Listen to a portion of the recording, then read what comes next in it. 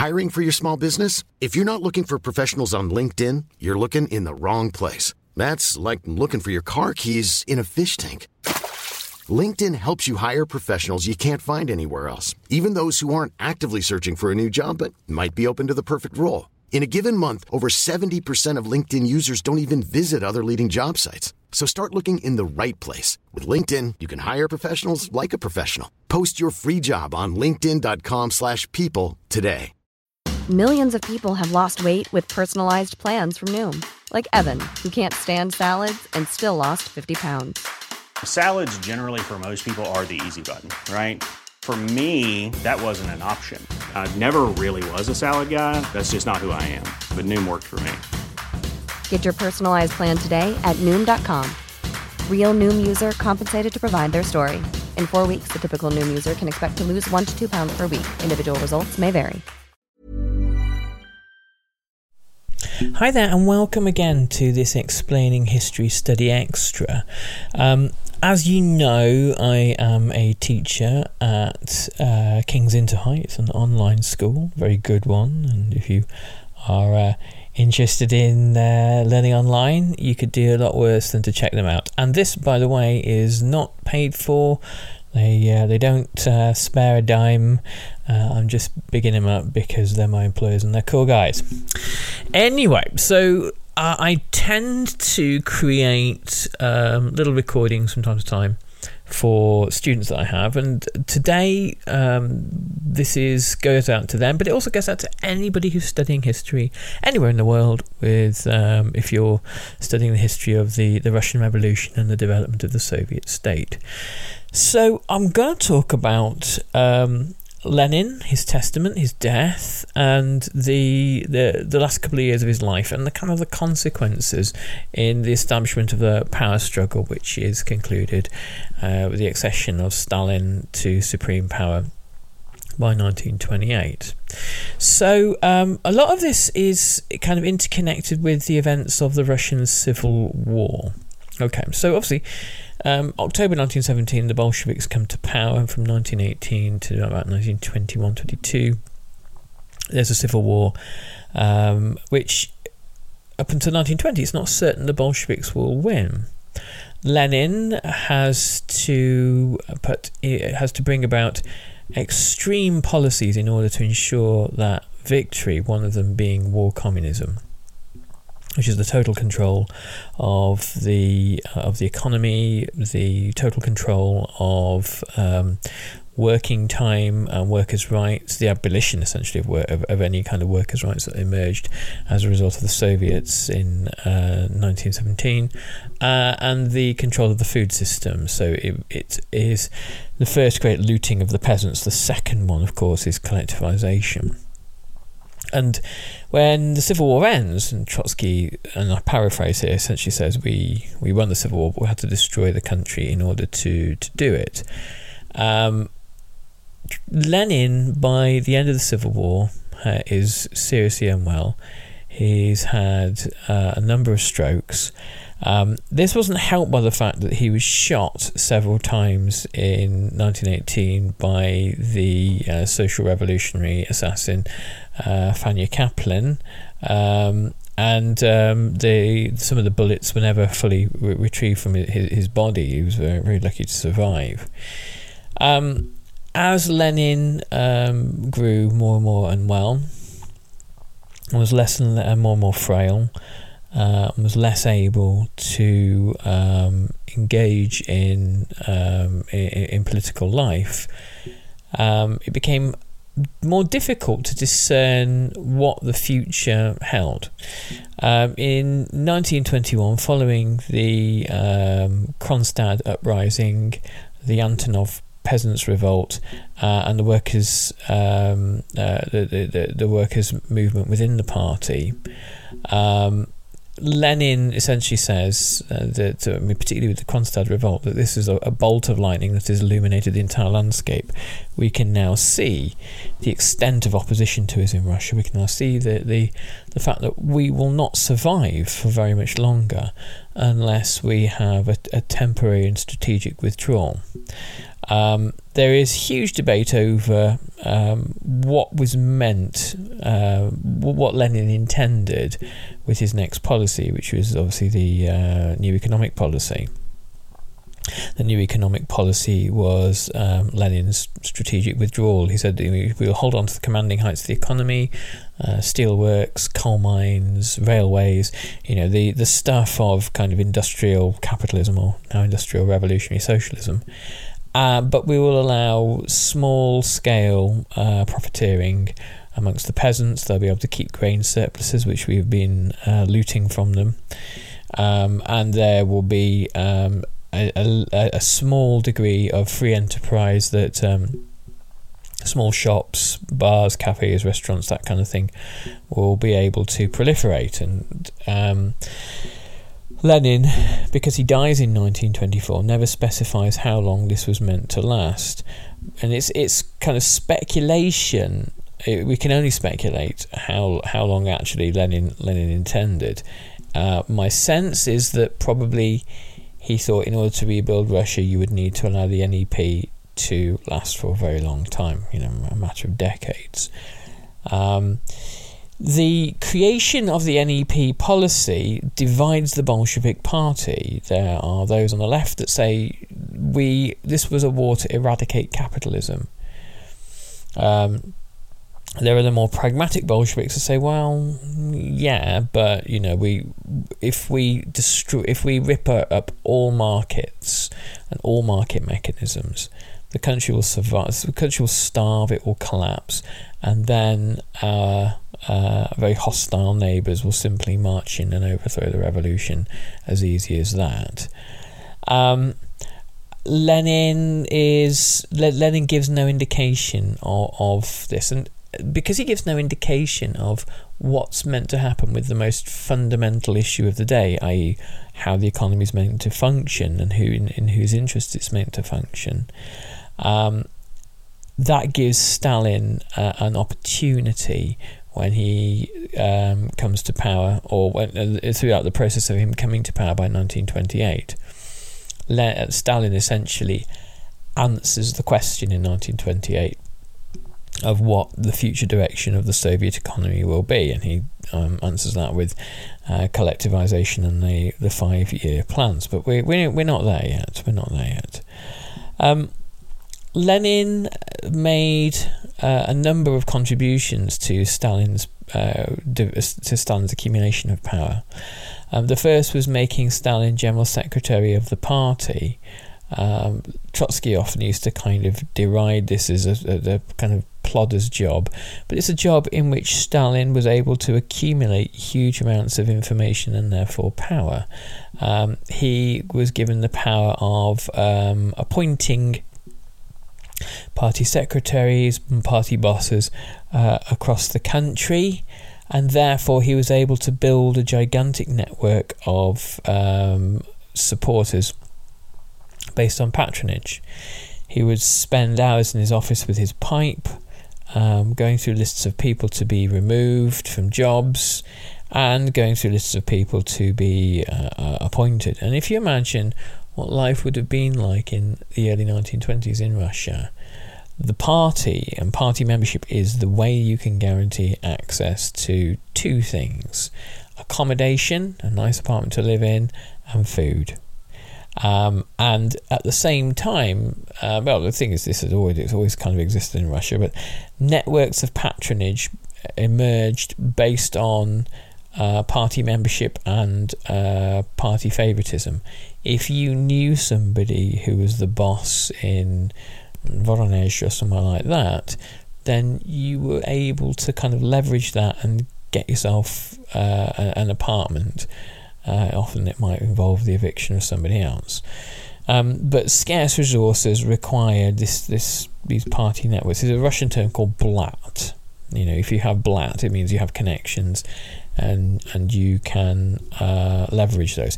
So Stalin appoints party loyalists across Russia. Noticeably, Trotsky doesn't do this.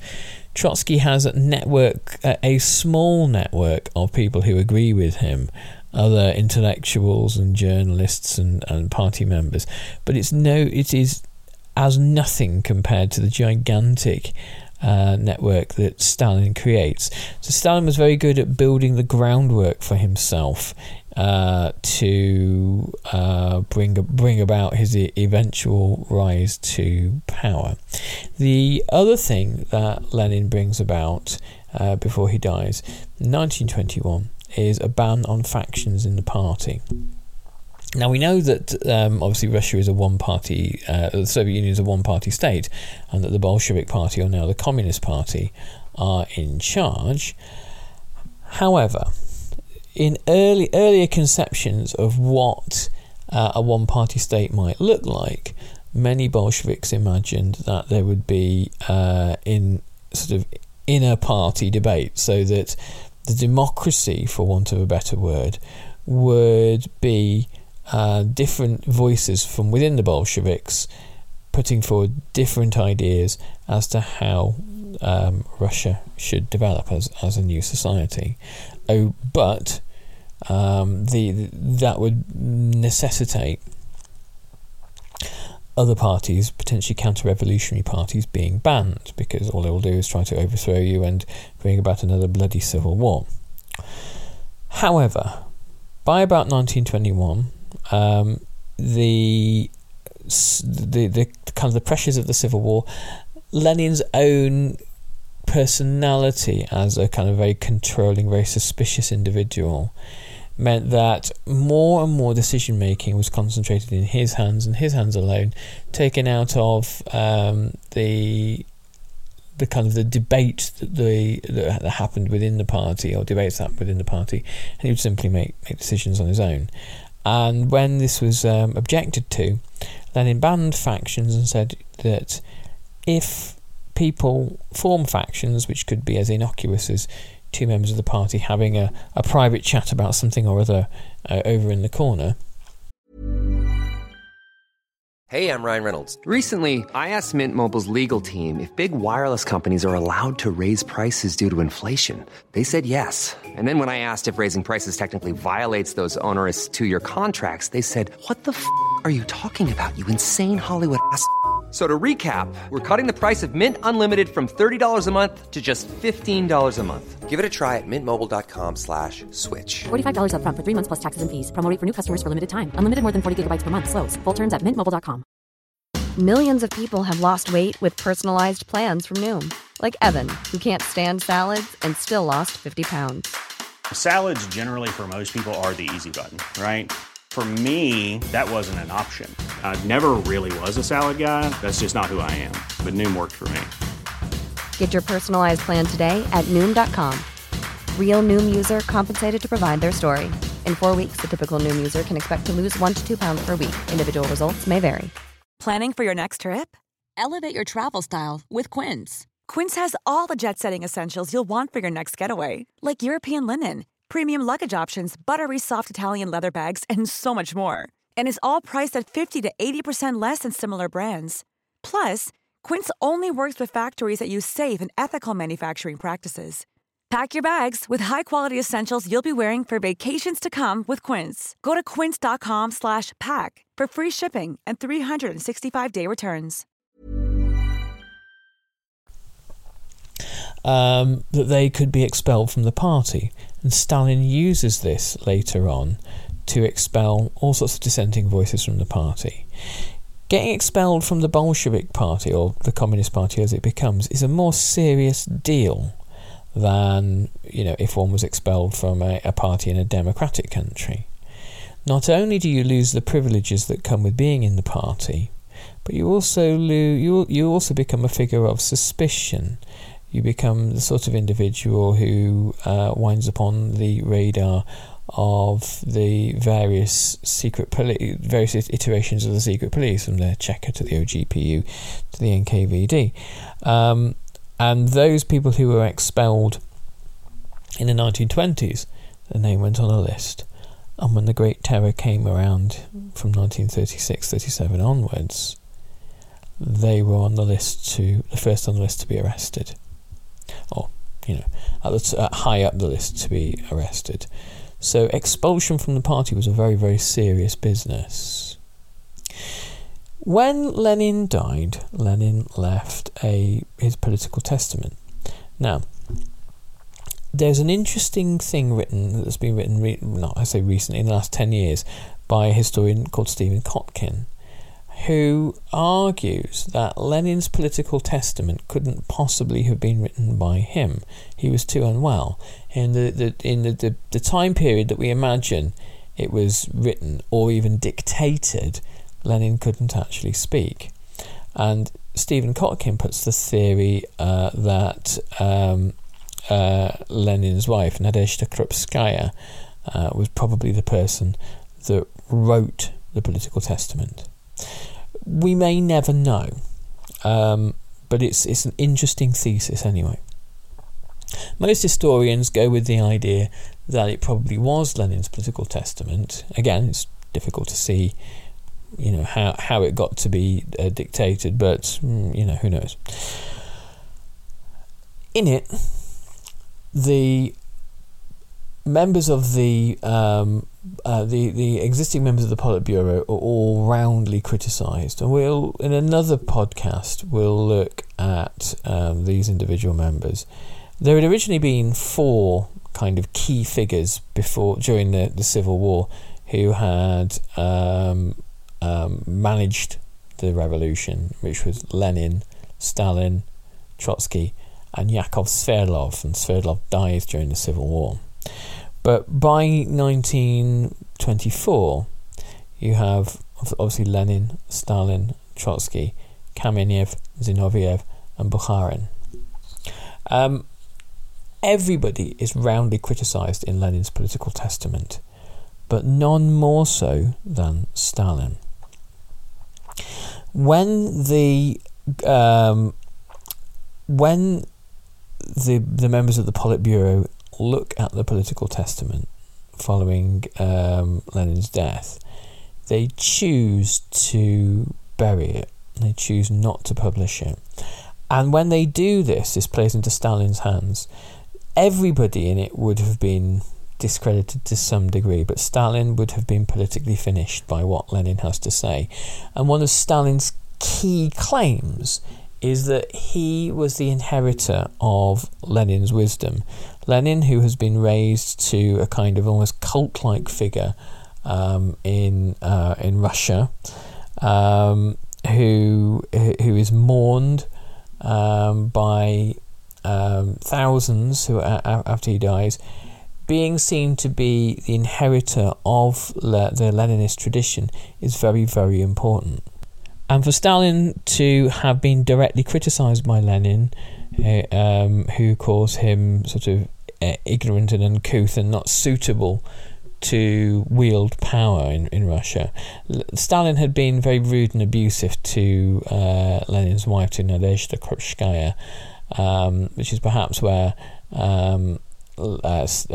Lenin had misgivings about him. For this to have been made public would have been catastrophic. When Lenin died, his state funeral was held, and Trotsky doesn't make the funeral. There are all sorts of theories about this. One is that Stalin told him the wrong day, which to me seems fanciful. Someone like Leon Trotsky, who successfully managed most of the war effort of the Bolshevik armies, to be caught out like that and not to check things seems to be unrealistic. The historian Orlando Figes, in his book Russia, A People's Tragedy, which as a kind of an overview of the Russian Revolution is always a good reader, he argues that Trotsky, perhaps unconsciously, maybe was showing that he wasn't interested in power itself. Leon Trotsky was a really professional revolutionary. He was somebody who advocated to the rest of to Russia, to the Communist Party, and to the rest of Russia, that the future direction of the Russian Revolution was to spread itself, to have what Trotsky called permanent revolution. Trotsky was less comfortable settling down as a government minister or even a future leader of Russia, and wanted to be involved in permanent revolution. This perhaps explains why he is kind of almost self-sabotages in this way and doesn't turn up to Lenin's funeral. This is considered to be an act of gross disrespect and something that Stalin uses against Trotsky. We'll look at the battle between Stalin and Trotsky perhaps another time. The other way of thinking about the difference between Stalin and Trotsky is this question of permanent revolution, which Trotsky advocates, versus what Stalin suggests is socialism in one country. And again, this is how Stalin breaks away from the rest of the party and presents a vision of what the Soviet Union could be like.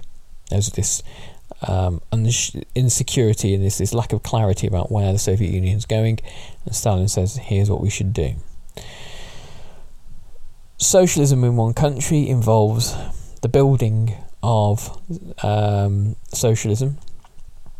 In sort of Marxist dialectics, the idea is once the socialist revolution happens, you have a long period of kind of hard work and struggle, and the communist promised land is somewhere over the horizon, where you live in this kind of abundant utopia. But Stalin said, we've got to go through the long period of building up industry in the Soviet Union, and particularly for defence, because the counter-revolutionaries, they will come for us eventually. They've tried it a couple of times. They will come for us eventually, and they will be there to kind of put down the revolution. And later on in the 1930s, Stalin's explanation for who Hitler is, really, he says that Hitler is the kind of counter-revolutionary attack dog of the capitalist classes, which is kind of a misunderstanding of Hitler. Stalin doesn't believe in permanent revolution and thinks that Russia's in no shape to be spreading itself revolutionary-wise. And also, after the Russian Revolution, there is a wave of possible kind of halfway house revolutions in Russia, in places like Hungary and Germany, and they don't succeed. By the early 1920s, it's clear that revolutionary socialism is not going to spread from Russia, and so instead, defending the country, building up large armies and heavy war industries is Stalin's solution, and this is what wins out in the end in the power struggle. Okay, I hope you found that useful, and I'll be doing another regular podcast later today. So thanks, all the best, and take good care. Bye-bye. Hey, it's Danny Pellegrino from Everything Iconic. Ready to upgrade your style game without blowing your budget? Check out Quince. They've got all the good stuff, shirts and polos, activewear, and fine leather goods, all at 50 to 80% less than other high-end brands. And the best part? They're all about safe, ethical, and responsible manufacturing. Get that luxury vibe without the luxury price tag. Hit up quince.com/upgrade for free shipping and 365-day returns on your next order. That's quince.com/upgrade. Even when we're on a budget, we still deserve nice things. Quince is a place to scoop up stunning high-end goods for 50 to 80% less than similar brands. They have buttery soft cashmere sweaters starting at $50, luxurious Italian leather bags, and so much more. Plus, Quince only works with factories that use safe, ethical, and responsible manufacturing.